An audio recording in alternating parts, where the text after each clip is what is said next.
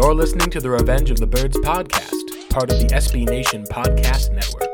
Hosted by Blake Murphy 7, all about your Arizona Cardinals.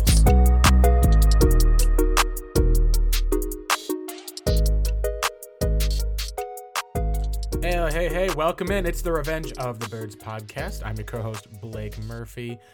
You're able to find me, of course, on Twitter at Blake Murphy 7, and I'll be hosting without my normal co-host this week in Kent Hodder. He's enjoying a nice, relaxing time with his family post-Easter, and that means I get to look at the first big mock draft of the season. Now, for those of you who have not followed the show in the past, this is not something that we do as often on the show. Now, sometimes we'll have a community mock draft. Sometimes there will be a kind of guest looking at a 7-round mock draft for a team like the Cards. But as far as for going out and making kind of the predictive measure for the entire first round, going pick by pick, team by team, that's something I do take a lot of pride in each year. I really only make 2 mock drafts a year that I kind of call final. One of them at least goes on this show. The other goes essentially within the 12 hours before the draft, just with that final prediction. So with all that being said, let's first, before we do that, talk about the biggest news in Cardinals country, and that would be Kyler Murray coming out and talking for the first time in months perhaps about his contract situation with the team. Was reported at least over by... I think you can say at least several people online who spotted that he had replied to a few tweets. But this was also on the heels of an important announcement from Cardinals GM Steve Keim. He was asked directly if the team had plans of trading Kyler Murray. He said that the team did not, which, you know, many people joked at the time was essentially the exact same thing that Steve Keim, or I should say at least Cliff Kingsbury, said about Josh Rosen. Said that people will argue, but Josh is our guy. That turned out not to be the case. Now, granted, Steve Keim seemed to know a little bit more at the combine, said that Josh is our quarterback for now. There's a lot of speculation going on Twitter. We also had a Patrick Peterson. He's got his podcast that he has, which of course is the All Things Covered podcast that he does with his cousin Bryant McFadden. This week they had Chase Edmonds on and discussed a bit of Kyler Murray and his contract. And I think there was some interesting comments that were made. You can look at both sides of the equation, obviously. Peterson and Edmonds are both players that the Cardinals choose to let walk rather than keep them at either a higher priced or, in some cases at least, overpaid perhaps. As far as with Peterson, once you hit age 30, we've seen the Cardinals let go of multiple players such as Chandler Jones, Patrick Peterson, Calais Campbell being noteworthy as well. And we've seen them let go of a Tyrann Mathieu in his prime. This is a spot where there's 2 players who essentially have left the Cardinals, were not given what they wanted to stay in Arizona, and looked elsewhere for work and received good pay elsewhere for work. So in that case, you may say that there's a little bit perhaps of bias that they have towards some of their former team. That being said, of course, there's been plenty of players who have not hesitated to speak out against Arizona as they've left, of course. But that's one of the things I think that's important to note here, of course, and many people did, was with Peterson, with Edmonds, there weren't really that many fans that were upset about the Cardinals who left. And that, I think, may be the team perspective. You can take a look at least at the players who left. Calais Campbell, people had expected perhaps a bit more of him. You knew that Chandler Jones was coming in to be that new sack artist back in 2017. You knew that Patrick Peterson was done his last year in Arizona, and very few Cardinals fans were sad or upset that Chandler Jones walked. And I think the same goes with Chase Edmonds. You know, the Cardinals essentially, you know, people point out they chose to kind of pay James Conner instead of him, replace him either with another talent, with a draft pick, or simply had a number at the Miami Dolphins wanted a number a little bit higher. The reason why this all stands out, of course, is because each of them looked at the league, looked at the area, and the question was asked, does Kyler finish his career with the Cardinals? And that's one of the areas of Patrick Peterson said, hey, he doesn't feel like they put the team in a position to be successful, didn't feel like they spent money. Of course, this is coming from a player the Cardinals didn't spend money on. Chase Edmonds, at least, seemed to be a bit more hesitant, but did at least say that he thought that, yeah, with the way guys move around, he probably goes to a different place for the most part. Many people took this, however, as Cardinals quarterback Kyler Murray leaving the team much sooner, potentially even as early as the NFL draft. And I think in this regard, we've at least seen why Kyler Murray spoke up. Michael Bidwell, at least, the speculation said, hey, it's not happening. There's too much outside noise. But really, that's all from what the teams had said. When Murray then goes out on a tweet and goes against what Peterson and what others said, hey, I want to be here in Arizona. I want to win Super Bowls with the Cardinals. AZ is my home. Goes on, at least, refutes essentially the notion that he's going to be traded. He even tweeted out 100%, essentially, when the report that Steve Keim had said, I believe from NFL Network, reporting on Steve Keim, I should say, that there was a 0% chance they'd trade him. He said, yep, 100, yep. And he even talked against the likes of Colin Cowherd, who talked a bit about his character, talked a bit about his work ethic. It's been one of those interesting areas of Colin Cowherd having some slight beef with Oklahoma quarterbacks. But that was a big deal for a lot of people, because the way that I think you look at it is that this has essentially been a lot of a big argument over probably some small details. Obviously, Kyler's contract isn't necessarily a small detail. But when you look at how the sides have talked, it seems very much like both sides have wanted to get a deal done. Not just that Arizona's being forced to get a deal done, but they seem to at least like Kyler Murray from at least what they've said. We saw in the past when they were cautious about Josh Rosen, they at least have tended to be pretty honest about their feelings. At least honest to the point where speculation was either able to rise or be put to bed, and much of the speculation came from Kyler's agent. Now, a little bit of behind the scenes here from people I've talked to, either people who had connections, people around. A lot of this, I think, came down to essentially two areas. And the first one was the Cardinals simply operating as the Cardinals do. They will give contracts to players or not give contracts to players. They do it on their time frame. That didn't fit necessarily with Kyler Murray and his camp, in one part because Kyler wanted to put forth an extension. He's finally eligible, wants to be here in Arizona, as he says. Wanted the Cardinals probably to keep Chase Edmonds, a player who he's worked with, has done well.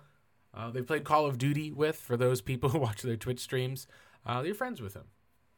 Cardinals chose to keep James Conner instead.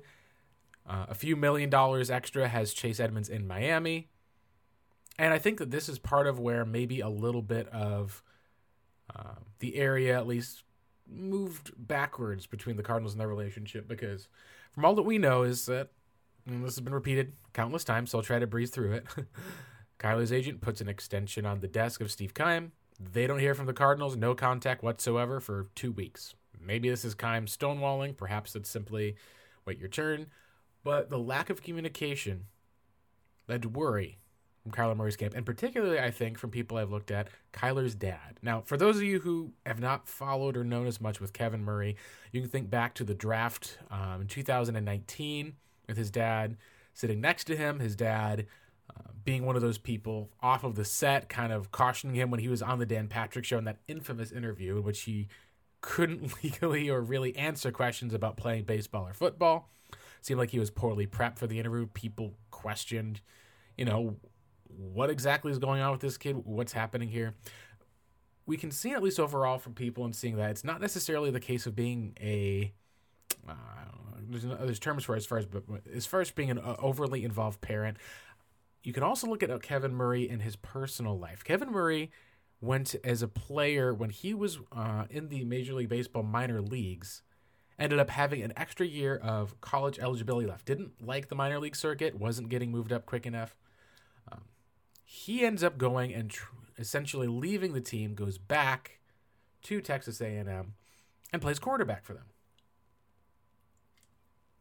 Now, what's crazy about this, of course, is the rate in the team he was playing for, at least.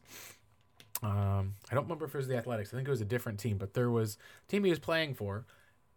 Didn't know this was going to happen. Didn't know what was going on. They had paid him, essentially, for the most part. There wasn't maybe as much that they had expected in the contract for him to go back to school and pursue, essentially, another pro sports career. So you're talking about someone who, essentially, in one case or another, backed out on their word and moved on very quickly to essentially do what was in their own best interest. And I don't think that we should fault people for that when we live in a place where athletics are temporary as it is. There's players that we see who come into the league and are out in a year. There's highly touted players who are out in a year. It's one of the cases, at least, of we call it a mercenary league. That's kind of what the NFL is. It's kind of what all major sports leagues are in a way. So when that all went down, you can look at and see now a Kyler Murray who gets drafted in the top 10 by the Athletics, pays back the contract that they owed him, some $5 million worth, to be drafted by the Arizona Cardinals to get some $36 million. You would have to think that if case the football did not work out, Kevin Murray would want his son to be able to have an avenue to go into baseball as quick as possible. And even advertising and having Kyler be seen as a multi-sport athlete seems to be important to them. So in regards of where it went down, I think what we saw with the lack of communication from Steve Keim and the Cardinals led to a lack of trust from Kevin Murray that the Cardinals were really going to keep their word, that they're going to extend his son. And we can see how the Browns treated the Baker Mayfield situation. When Mayfield went in, of course, and this has been kind of the main comp to his fourth year of his deal, Browns essentially went through their whole free agency, said, oh, well, we'll pay you next offseason. Don't worry about it. We'll take care of you. Or pushed it off for wanting him to kind of prove himself. One way or another, there wasn't money that they seemingly were made to offer or spend. Mayfield goes out and plays while he's injured to try to earn that next contract, to earn that next deal. And just over a year later, we've seen him be replaced by one Deshaun Watson being paid a fully guaranteed contract. You can see how the Cardinals would obviously want to avoid that situation. You can see how Kevin Murray would want to avoid that situation. I think what we've seen for the most part then is that was essentially the lack of communication, stonewalling, not calling back, whatever you want to call it, led to the Kyler Murray Instagram deletion, the non-talks, the ad back, as well as with the Instagram post. We've kind of created that. I think what happens is at least a spot where a lot of fans, once the Instagram was deleted, were split. Some of them sided with Murray, being like, hey, he's asking for a new deal. Maybe it's being a bit dramatic, but you take a look at everything that's set up. If he wants a new deal, if the Cardinals want a new deal, let's get him a new deal. There were other fans who looked at that and saw that as a sign of following along with an avenue of immaturity, following along with areas of question marks. And I think ultimately there's been kind of two voices in Kyler's camp. I think one voice, of course, is his dad, who I think is the one who is pressing the hardest. I think that from talking with people, at least who had actually spoken with people, either with Kevin Murray or people close to him, that the Cardinals would not be bringing Kyler Murray a new deal. He would have no qualms about holding out. He would say, don't put your body at risk, son. We'll do whatever it possibly takes. Make sure you get this deal in place. I think on Kyler's end, he's just a guy who loves football, wants to play football. He's talked about how he thinks that the deal will get done. But it's not like it's one of those areas where I think that it's the most important. If it was, I think that you're seeing a different narrative take place this week. I think that would be then a Kyler who would be causing a bit more drama, would be saying some of these areas, maybe having some sort of, different types of tweets. Instead, what we've kind of seen for the most part has been the typical offseason. Now, with Eric Burkhart being in the middle, he's having to manage both of these avenues with his client. And so here's where I think that we, coming into the draft week, I think there's two sides. One would be the Kevin Murray, let's push this as what we can, make sure we secure the deal, get it before the draft. The other I think that you have is the Kyler, you know what, let's trust the Cardinals. I want to be here. Let's get a deal done. And I think if Kevin Murray wins out, I think that we get to maybe 2 or 3 days before the draft. Cardinals haven't seemed to budge on anything. Maybe it ends up being 12 hours before the draft. Boom, Instagram deleted again. Kyler Murray, perhaps you end up saying Eric Burkhart, warning message goes out with a trade request. The hardball, as it were, being timed. Now, the Cardinals have played hardball as well. They shot out a time thing right before the Super Bowl. Maybe things change next week if things go down, but I think at the end what it turned into was a Kyler Murray won that debate between with how he would respond with Burkhardt, how it would be with his dad. And maybe in some of this, it's even a little simpler than that.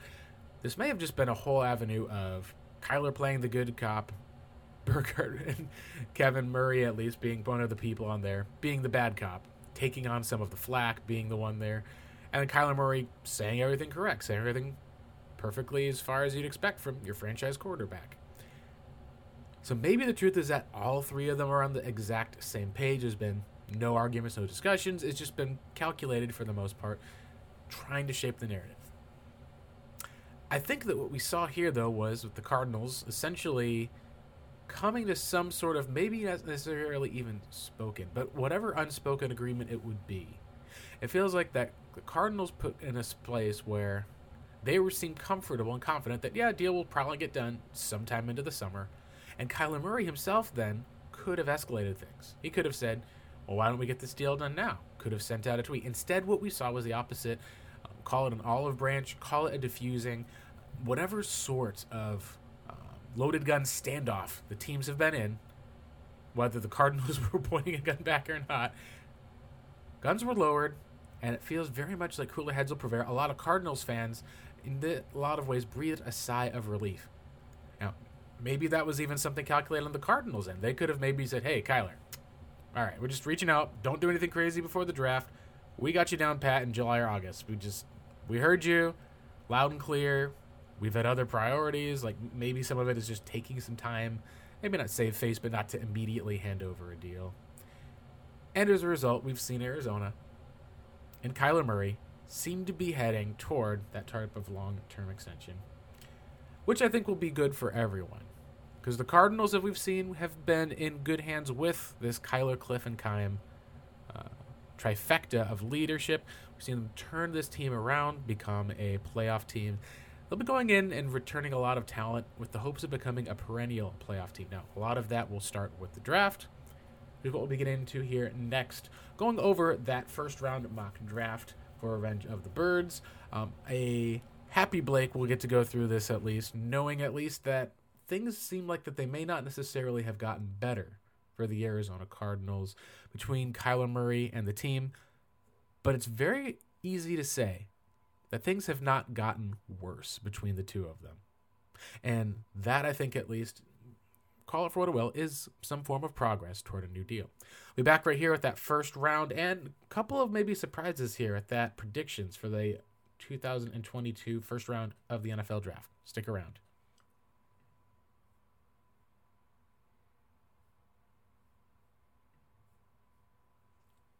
Welcome back in. This is the Revenge of the Birds podcast. Let's go over with the NFL draft, the mock draft. Now, there's a little different take I'll do for some of these. A lot of people will go through mock drafts repeatedly, go through different team fits, try different trade scenarios. People will also use different information, whether it's listening into podcasts, insiders, talking with people. A lot of times people will even look at different team accounts. A lot of times fans will know more about their specific team's interest and wants than many of the national insiders would. Good reason for this, of course, is fans cover their team all the time. National people cover 32 different teams. Now, the hope that I have for this, at least, is, this is one of the tools I go by, is to kind of drown out a lot of the noise during this time. We've seen how in the past there's been a lot of hype around something called lying season, which essentially will be when you'll see a lot of whether it's draft misinformation, draft speculation that turns out to be false. A good example you can think of here is, hey, think back to that 2017 draft.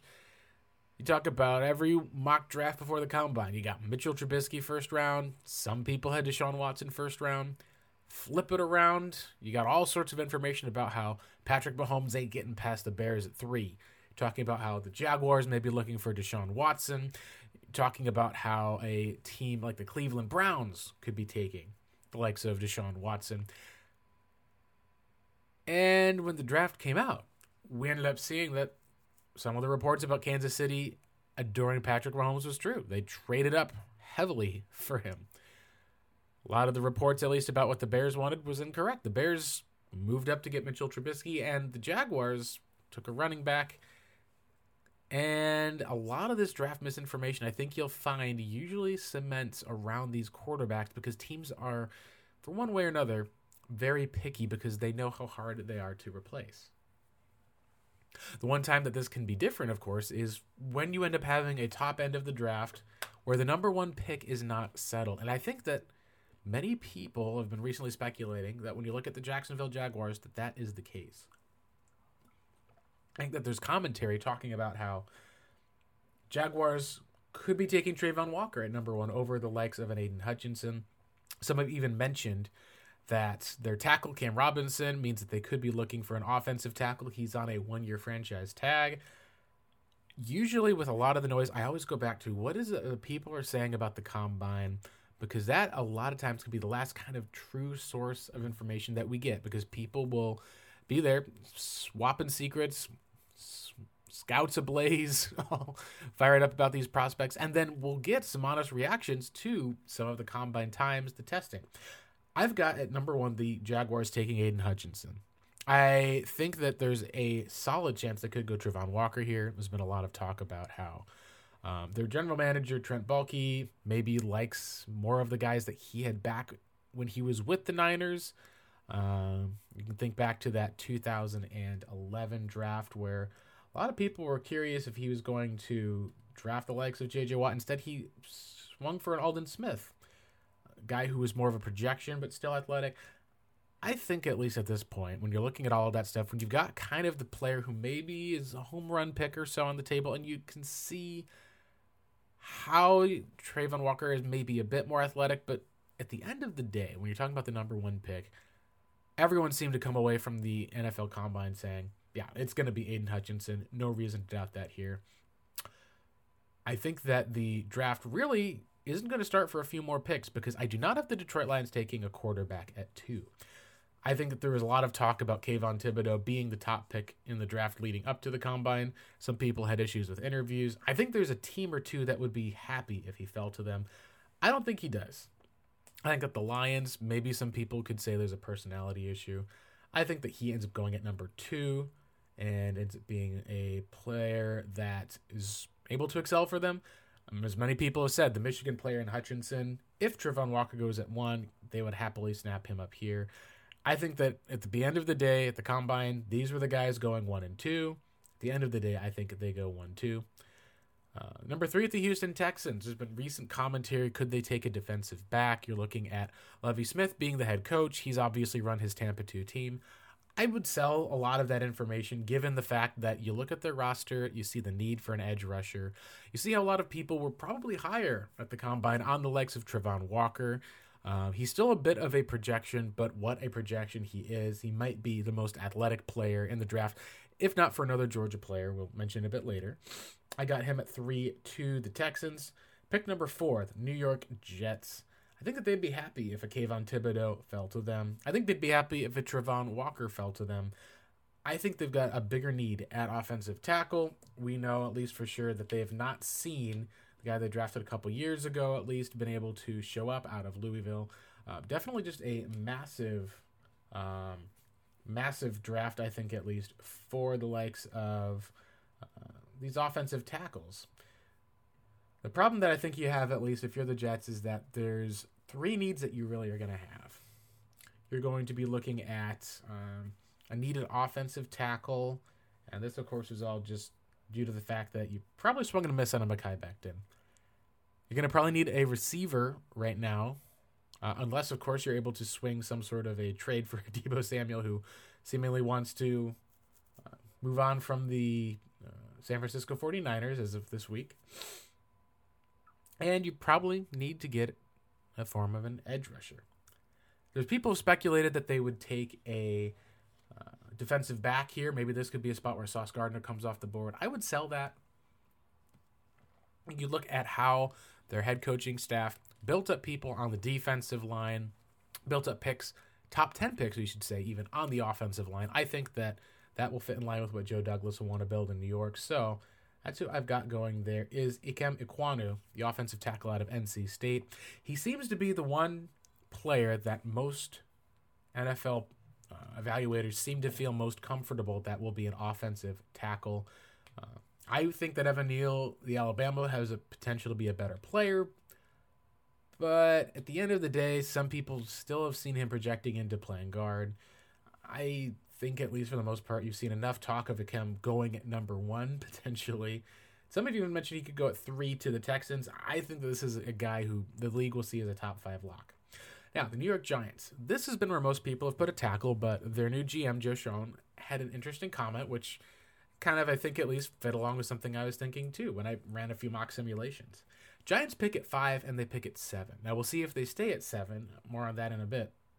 But if you have 2 offensive tackles on the board, one in Evan Neal, and one that seems to have been not necessarily a late riser, but one that a lot of people have seemed to really appreciate, which is Charles Cross. If the fact that he was playing in Alabama or a high-end school, he may have gone number 1 overall for some people. He comes out of an air raid type of offense. They have similar grades on him, and they pick 2 picks later. You count and do the math. Okay, why would you take an offensive tackle at 5 when you go elsewhere, thus leaving an offensive tackle for the Panthers should they take one, and then leaving another offensive tackle for yourself at pick 7? I think they do just that, would take Jermaine Johnson, the edge rusher out of Florida State. The Panthers are picking next, and this is probably where you see an interesting area because the Panthers have been connected to Kenny Pickett. There's been thought that they could take Malik Willis here. They are essentially, for lack of a better words, screwed the same way the 2018 Arizona Cardinals were. Except instead of having Sam Bradford signed, they are bringing back Sam Darnold. And maybe you're going to be looking at a Jimmy Garoppolo if he gets released. They just have been all over the place trying to find a quarterback solution, and no quarterback solution has come to them. I think, though, look at their ownership group. They're wanting to have a young, exciting quarterback. Going all in and taking a player like this would be very much like when the New York Giants went and took Daniel Jones at 6th overall, when a lot of people had him pegged for being a late first round or even a second round quarterback. I think that the Panthers would leap to take Evan Neal given their massive need for a tackle.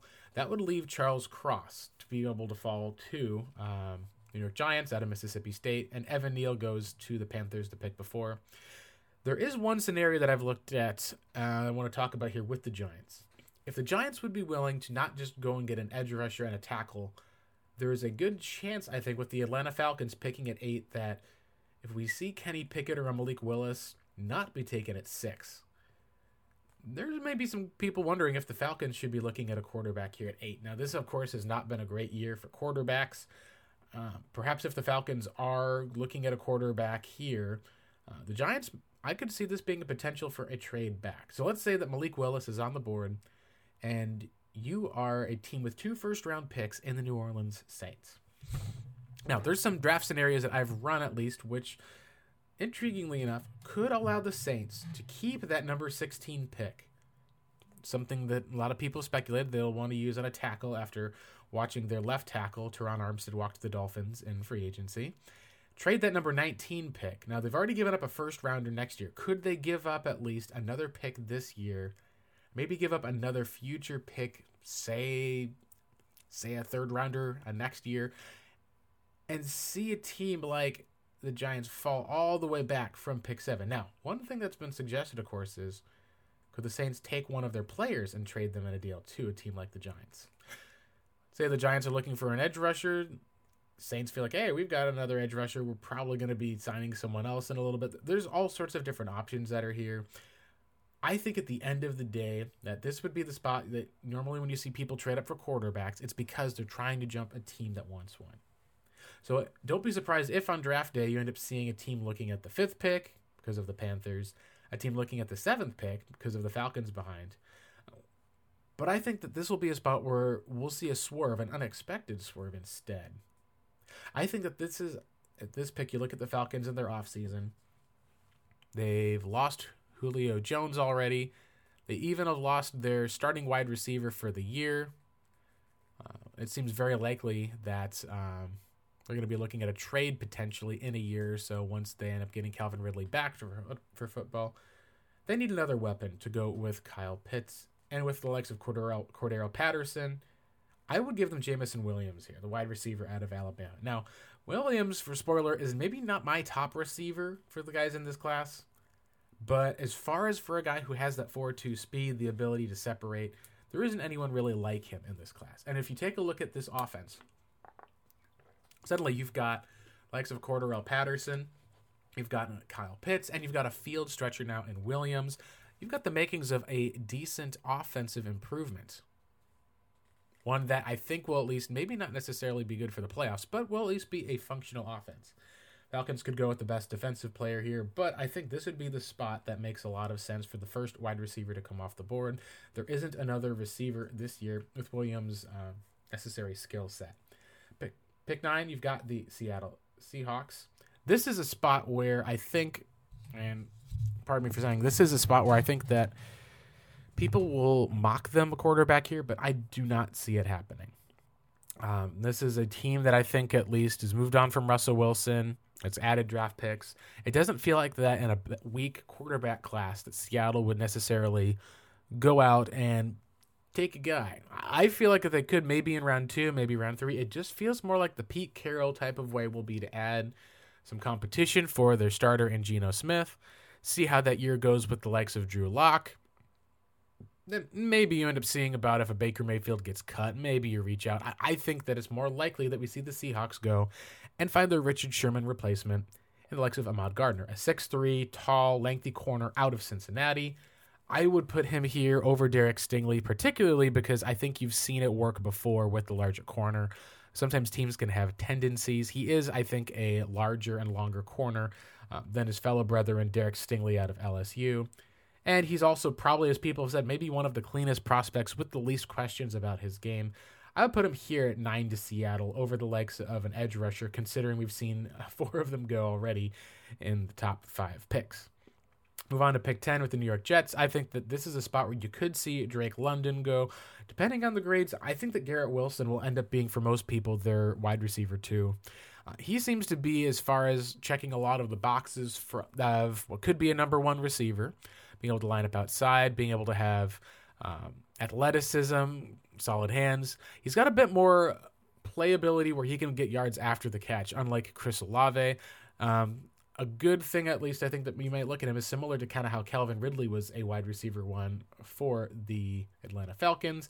I think he's in that same mold. I think he goes top 10. This is strange because I don't think this is necessarily the strongest quarterback class overall, or I'd say wide receiver class.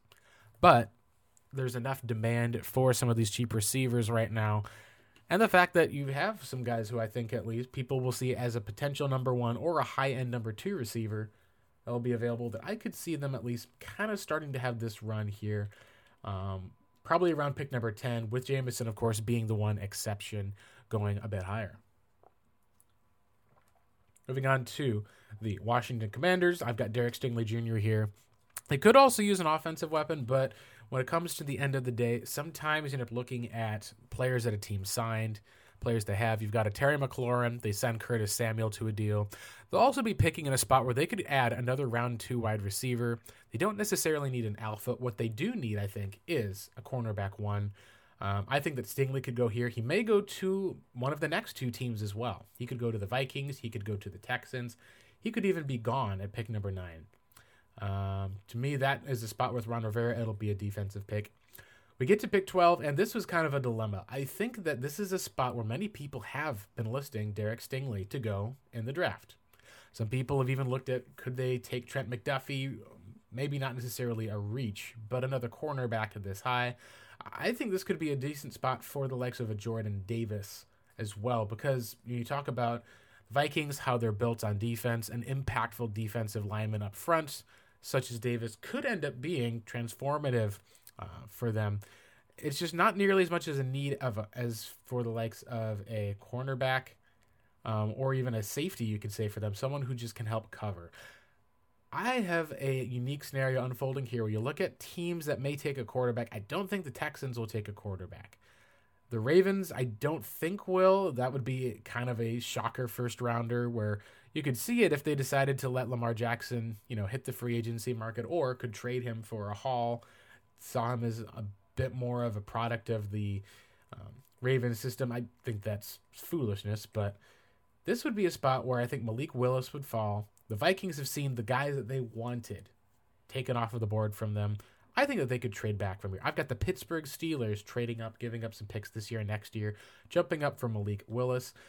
I think that they may not have to get this high, but you look at the next few teams. You've got the Texans, you've got the Ravens, you've got the Eagles, the Saints. Most of those teams are not going to be looking at taking a quarterback up until the Saints. Now, the Eagles have already done some trade backs this year. The Ravens are in the division as the Texans. Or I should say the Steelers. So really, you can try to trade up with the Texans, but it very well be that Texans may not be wanting to necessarily trade back. I think in that case, the Vikings being a team that could say, hey, we'll trade back, take another corner, get some draft capital for essentially this rebuild with a new GM. I've got Malik Willis going there. It just seems to make the most sense. They've been the team that spent the most amount of time with him. I don't think that he falls all the way to 20. There may be a team or two that you see that could hop them, or see the New Orleans Saints go ahead and take a quarterback. The biggest difference, of course, being you look at the difference between the likes of a Jameis Winston, likes of a Mason Rudolph. I think that sort of aggressiveness would cause them to move up. And I think Malik Willis, a lot of people are seeing that he's got a lot of the physical tools. There's quite issues as far as for maybe being a bit slow in an area or two, but he's got probably an actual ceiling that may be higher than the likes of a Kenny Pickett this year, who could come in, could start, play very well, but would not really have any place he could rise. He would kind of be that type of quarterback who would get you to 8-8 every year, and he'd get you to maybe one deep playoff run like a Blake Bortles, and then you might see, of course, him tank in other seasons as well.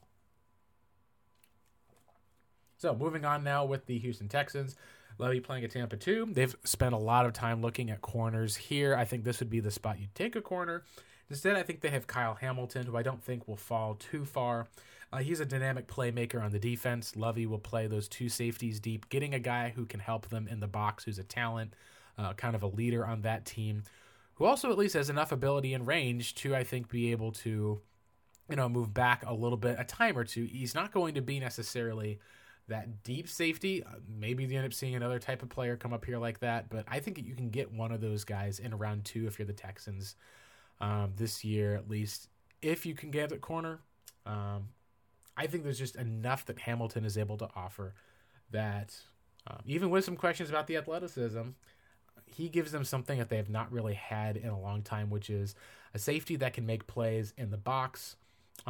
Similar in some cases, maybe to a Deion Buchanan, only with a lot more plays, at least, that are there to testify on tape. 14, the Baltimore Ravens. This could be an edge rusher here. I think more likely it's Jordan Davis, the interior defensive lineman goes. They did bring back Calais Campbell for a year, but you can say at least with Calais, he's reached that point where he's probably got a bad back at this point. I say probably as in it's been one of the areas I've heard as far as why there's been some hesitation at least for bringing him back around the league to more than a one-year deal. He's also, I believe, 35, 36 years old. Adding a player in like Davis to the Ravens just seems to make a lot of sense. I would not be shocked if they did take the likes of a George Karlaftis here as well. Pick 15, the Philadelphia Eagles. I think when you're looking at how it goes, the Eagles have 2 picks. The question is, will they take a wide receiver? Will this be the first time in multiple years that they take a linebacker? Or will they go with a corner? Now, I think what in this case, question is, would you rather have a Drake London on your team to pair with a Devonta Smith, give your quarterback every single chance to succeed in Jalen Hurts, or be building up talent that when your first round pick comes in next year, you can trade up to a top 3 spot with all of these potential firsts?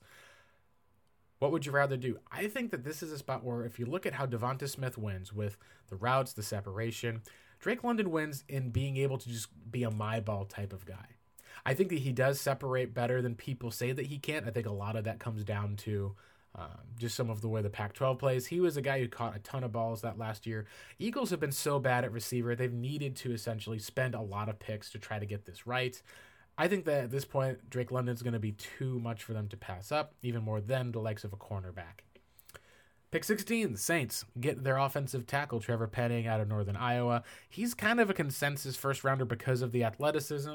The hard part for me is that it just feels like he's a player that there's one of these guys who gets drafted every year that seems to be a physical freak, and then you kind of dig into it, and something just doesn't seem right.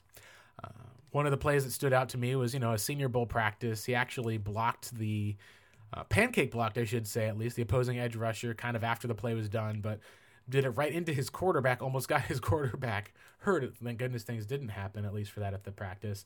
It feels like it's one of those places where he's not going to be taken in the top 10 or top 5 like a prospect of his caliber normally would. But the athleticism and the ability to get coached up is going to be too tantalizing for someone to pass on. We also saw how the Saints traded up a couple of spots. Perhaps this is a pick that's being made by a team that, like the Giants, that traded down, and the Saints moved up to get their quarterback. Perhaps this is simply the Saints saying, hey, we can get a tackle and a receiver. I think that the Saints may have taken the likes of a Malik Willis had he fallen. Of course, the Steelers do their due diligence out of maybe a little hint of desperation. I've seen at least how Mitchell Trubisky and Mason Rudolph have played. That would be a spot where I could see at least the Steelers trying to be a little bit more aggressive, because the teams that have needed quarterback the most have been the Falcons, the Saints, and the Panthers, all in that one division. The Steelers have been sitting kind of just biding their time. I could see this being a great spot for him to land along with Mike Tomlin. And that would send Penning to the Saints. Now, Chargers, they need an offensive tackle. Saints have traded up with 2 picks, and some people joked and speculated that the Saints moved up just to kind of screw over a team like the Chargers from being able to get an offensive tackle. Chargers could go and take, I think, another offensive lineman here. They could probably reach a little bit. I don't see a Devonte Wyatt going as much or as high as people think. He's obviously the top defensive tackle in the class, but at 24 years old with some other issues, I could see it being where he ends up being a guy that falls out of the first round entirely, which some people may be shocked by. Perhaps it just means he goes late first is all. But I've got a unique move here. I've got the New England Patriots taking a look here at what's on the board with all of these teams that are picking in front of them, including the Eagles at pick 18. Who could very well take Trent McDuffie, a corner on the board. I have the Patriots jumping them, getting ahead of the Eagles, taking Trent McDuffie for themselves out of Washington, getting kind of that J.C. Jackson replacement. He's a physical, well-tackling corner. He's not going to get his hand in as many balls as J.C. Jackson did, I think. But he, I think, is a player who will, if not excel at corner, he may end up having a long career at safety. Bill Belichick, at least, will go for the Washington cornerback there. That leaves the Eagles probably without a corner to take on the board. I think Andrew Booth Jr. is someone that people have mocked in the first round. I think that when it comes to draft day, there'll be a lot of teams that have medical issues on him. The Eagles will, in this scenario, for the first time in some 15 to 20 years, take a linebacker, Devin Lloyd out of Utah. He's a player I could see going as early as somewhere in the top 10. He could be a shocker if the Falcons take a player like him. There could maybe be a team like Washington. He is by many regarded as one of the top talents in this year's draft. But inside linebackers have, for one reason or another, been devalued. I've seen mock drafts that have gone with barely a linebacker going in the first round, and that just will not be the case. He goes at 18. That at 19 will leave the Saints on the board, getting the likes of a Chris Olave to fall to them out of Ohio State to pair with Michael Thomas coming off of injury. Saints now at least probably have enough of a dynamic offense where you can say that Thomas being able to hit underneath, Olave being able to go outside, kind of being one of those deep threats that you can look at for Jameis Winston. They've got things put together to compete and probably contend for, they're hoping, a playoff spot in 2022. Moving on to the team that traded back from 12, the Minnesota Vikings. I've got this was one that stressed me over, I should say, a bit. There was not a cornerback that was available at 12. There was not a Jordan Davis that I really seemed like I wanted to take for them. So I traded back, and the player I'm going to give them is Daxton Hill, safety out of Michigan. He is a guy that I think could end up going to Minnesota to be able to not just man and play safety, but could also be a slot guy. This would set up the Vikings, I think, well enough where they could at least have a slot corner. Now, maybe that ends up being not the case for him. Maybe they feel there's a slot corner in place. But just adding someone to that secondary next to Harrison Smith, I think will be tremendous for their coverage. Move down to 21, which has the Chargers. Obviously, the Patriots had been picking here. I'm giving them Zion Johnson, interior offensive line out of Boston College, a player I would covet for the Cardinals should he fall there. Maybe not necessarily the number one player I would take or hope would fall to them. I think there's a couple of players who have gone in the draft ahead that I'd be fine with. But when you look at the Chargers, they've got a bad need at tackle. You could probably get a guy such as a Tyler Smith, make a trade up at least, maybe Bernard Raymond if they have him as a tackle. By trading back, they've been able to get a couple of extra picks to move up for that guy. This could be a Devonta Wyatt spot if they like him at a defensive tackle. I'm giving them Zion because I think that he immediately can be an upgrade for the two players that they have at the guard spot for Justin Herbert. Keeps adding to a tremendous offense. Some have wondered whether they could take a speedster here, give him a true deep threat. I don't see them going after Jameson Williams, given that they paid Mike Williams some $20 million and already have Keenan Allen. I think that the Chargers are in a spot where I think they would like to take an offensive lineman. I think they'd prefer a tackle. It just doesn't fall that way. Leads us to the Green Bay Packers. And this is a unique spot because I could see the Packers doing a variety of things. I could see them taking a receiver here, whether that be Treylon Burks. Maybe that would be a Jahan Dotson out of Penn State. I could see them trading back. The Cardinals have seemingly advertised to quite a few people, maybe at least just those who read Peter Schrager's mock draft, that Jahan Dotson, a guy who's probably a top 30 talent, some people have him as a second rounder. They seem to really like him and have him pretty highly rated on their board. Packers taking him here would leave the Cardinals in an interesting scenario, but fortunately for them, I don't have that being the case. I have them going with George Karlaftis, the edge rusher out of Purdue. I think that there's maybe another player or two that they could like here. My favorite, I think, edge rusher I could have would be an Arnold Ebiketie, but he doesn't quite have the pizzazz I think that Karlaftis has, given how the fact of the front that they're going to play for the Packers, for the most part, does feel like that he could step in very quickly and replace Za'Darius Smith overall. There's a bit of projection for him. Maybe this is a spot where you see a Boye Mafe or the likes of that Arnold Ebiketie would probably be the player I would probably take here for the Packers. I think Karlaftis is the guy who will go anywhere from top 15 all the way down to pick 30. To some people have mentioned the second round, which leads us to the Cardinals.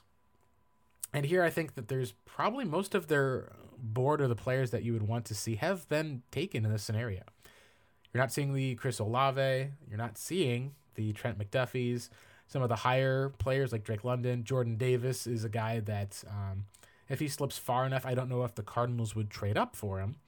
I feel like that's going to be reserved for one of these edge rushers that have already gone inside of the top 10. We've also seen Jameson Williams go at 8. We do have Jahan Dotson still on the board. That is the player I'll give to them. And as far as a little bit on the pick, since this is a Cardinals podcast, why Dotson over the likes of a Treylon Burks? Why Dotson over the likes of a George Pickens? Why Dotson over the likes of a player like a Christian Watson, who many people love, the athleticism there? I think that a lot of it comes down to when you're looking at the Cardinals and they've kind of gone down the route of building an offense that is inside, outside, and focuses on downfield speed and separation. You look at how they built their team. You look at Hopkins kind of being the typical X receiver on one side. You have A.J. Green being the other large possession catch receiver on the other. And then they kind of wanted to build this Andy Isabella type of slot receiver role that we've now seen go to Christian Kirk and Rondale Moore. And we saw them get a tight end in Zach Ertz. Now, I think what's interesting for this is that perhaps the Cardinals having that jump ball target in that outside role can be one function.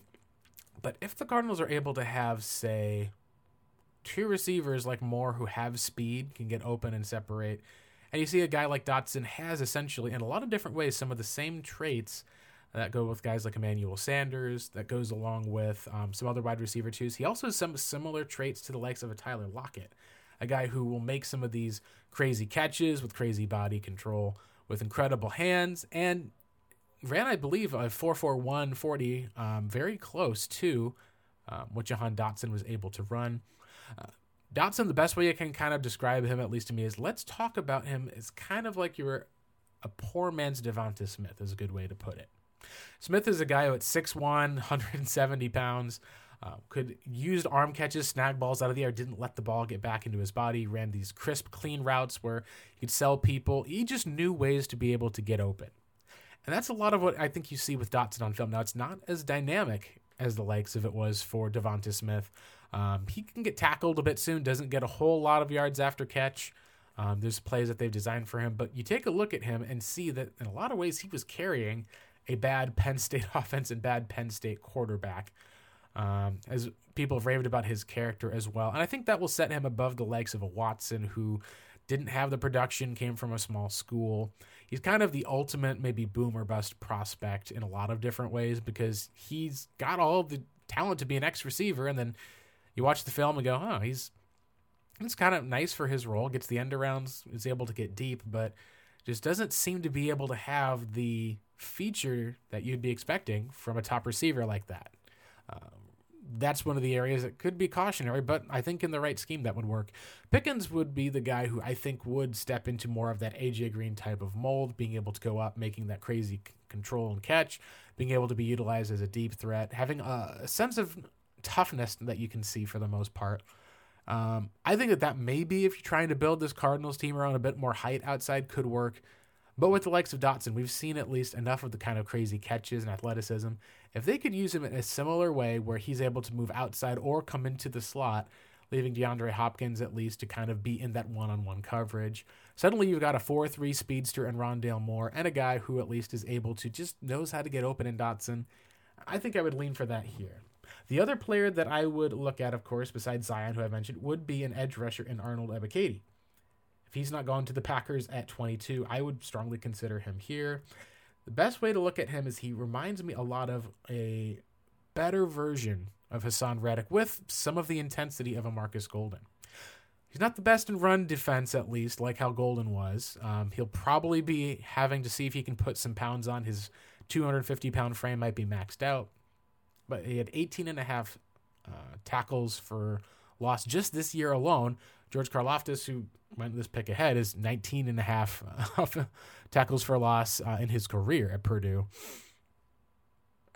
And he just ultimately seems to have a lot more of that natural pass rushing ability, despite the fact he did not start football until a little bit later. And that seems to be a spot where you could plug him in on pass rushing downs, be able to learn a bit from the likes of Marcus, having a little bit of extra speed and burst off the edge.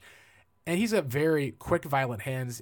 Whenever you look at the statistics, it showed he was matched up with guys where it wasn't that he was unblocked or it was a coverage sack where he just get close to the quarterback starts to run, and then you can tackle him. He was beating guys and getting to the quarterback quickly. That would be the other player I think you'd look at here. As far as the Cardinals building an identity, it feels like you would prefer for them to not necessarily draft a third linebacker. Never mind, this one's an outside linebacker. You would want to at least be able to see them be able to put together a future for Kyler Murray. And we saw last year, at least, how the Cardinals having a dynamic offense with multiple receivers truly did make this air raid offense flourish. Adding the legs of a Dotson to that offense, in addition to bringing back Zach Ertz, bringing back a healthy Max Williams, Hopkins, and then an A.J. Green on the outside would be a tremendous way to essentially set yourself up for now and for the future as well for this Cardinals offense, particularly when you're looking at how a year from now, we'll see if they're going to be looking at extending Hopkins, trying to find a way to take care of that $30 million cap hit. And I do think there is a possibility that there's going to be some good edge rushers that the Cardinals will find in the second round. Can't say that necessarily about the pick of receivers that'll be there. Another player that would be an interesting fit here, let's say that Dotson goes at 22, Cardinals could trade back. I've heard that there's a lot of interest in Jalen Pitre, the 6-foot safety out of Baylor. He could man the slot. He was, at the Senior Bowl. The best way to describe it is if the Cardinals know how to draft one thing, it's they know how to find running backs and they know how to find safeties.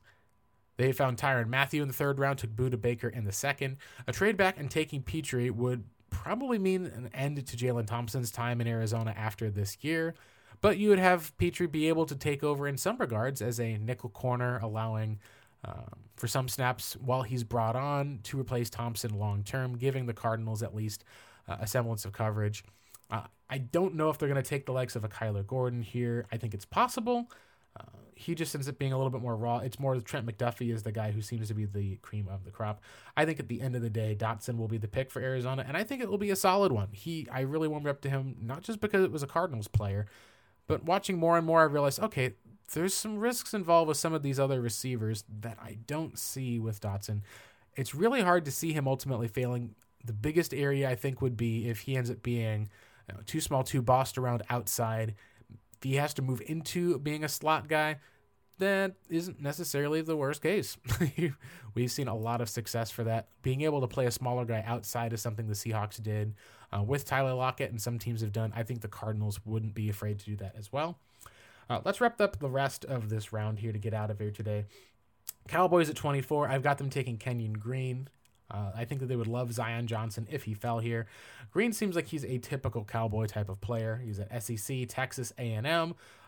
Big, strong blocker. He'll be able to open holes for their running game, and keeping Dak upright will help kind of replenish for them losing their right tackle. There could be a trade back, or maybe taking a Tyler Smith here out of Tulsa could be possible. Buffalo Bills, I've got a little shocker here. I would love to give them a Kaiir Elam, give them a Kyler Gordon. I think that there's some people who wonder, would they take another wide receiver here to essentially not have to worry about paying your number 2 there for a while? I've got them taking Breece Hall. And I think that when you're looking at how some teams have built their offenses, whenever a team takes a running back high and feature them, and that running back is athletic, is able to break tackles and make plays, not only does it make life easier for your quarterback, it can lead to some really special seasons as long as your defense is able to hold up well. I think that the Bills taking Breece Hall, an every down back, would be kind of maybe a missing piece to that offense. You'd be then talking about Josh Allen with a multitude of weapons, a strong run game. It would be incredibly difficult to stop. We also have seen how teams seem to just value running backs a lot more than people who are outside of there or fans, or in a lot of cases, maybe even the analytics community. And yet every single year, we've still seen a running back go in the first round, even in a year where the Chiefs took one at 32 as this tiny little guy. We still saw a first-round running back go. It's hard to bet against that trend. I think that I originally would say no to the running backs, none of them are going first round. I think instead, with how Breece Hall is clearly head and shoulders above the others, there's not really a good chance that he falls far in round 2. I think that he goes here at 25 to the Bills. You've got pick 26 and 27. These ones I stressed a bit over. I think that the Tennessee Titans are in a place where they could be taking a quarterback. And it's not that there's necessarily anything wrong with Ryan Tannehill. I think it's just age, being able to have a rookie quarterback flexibility. I have them with Desmond Ridder, who reminds me a lot of Marcus Mariota before he got hurt. Maybe the arm isn't quite as strong. Seems like he fits them super well. I'm not sure how the league will view a Matt Corral. It feels like that there's enough quarterback desire this year that we're going to see a couple of guys go early. I wouldn't be shocked if we end up seeing only one quarterback go, and that being Malik Willis, though. Just because when you look at Kyler Murray, you look at other players, Lamar Jackson is essentially going into, I believe this is his 5th year. He does not have a new deal yet. He has not been negotiating a new deal yet. Really what's been kind of curious is that when you get a star quarterback, they're starting to ask for these deals like Kyler Murray after year 3. So that will kind of take away that 5th-year option for a rookie quarterback. Now, if they add years onto the end of their deal, like how Kyler Murray reportedly will, then perhaps there's still some value in taking a quarterback late first. I think that I have Desmond Ridder going here, and then I've got Kenny Pickett, who's fallen all the way from 6 at Carolina. It's hard to know where he would go. He's more of a spread quarterback in one great year. He's probably limited somewhat in his upside.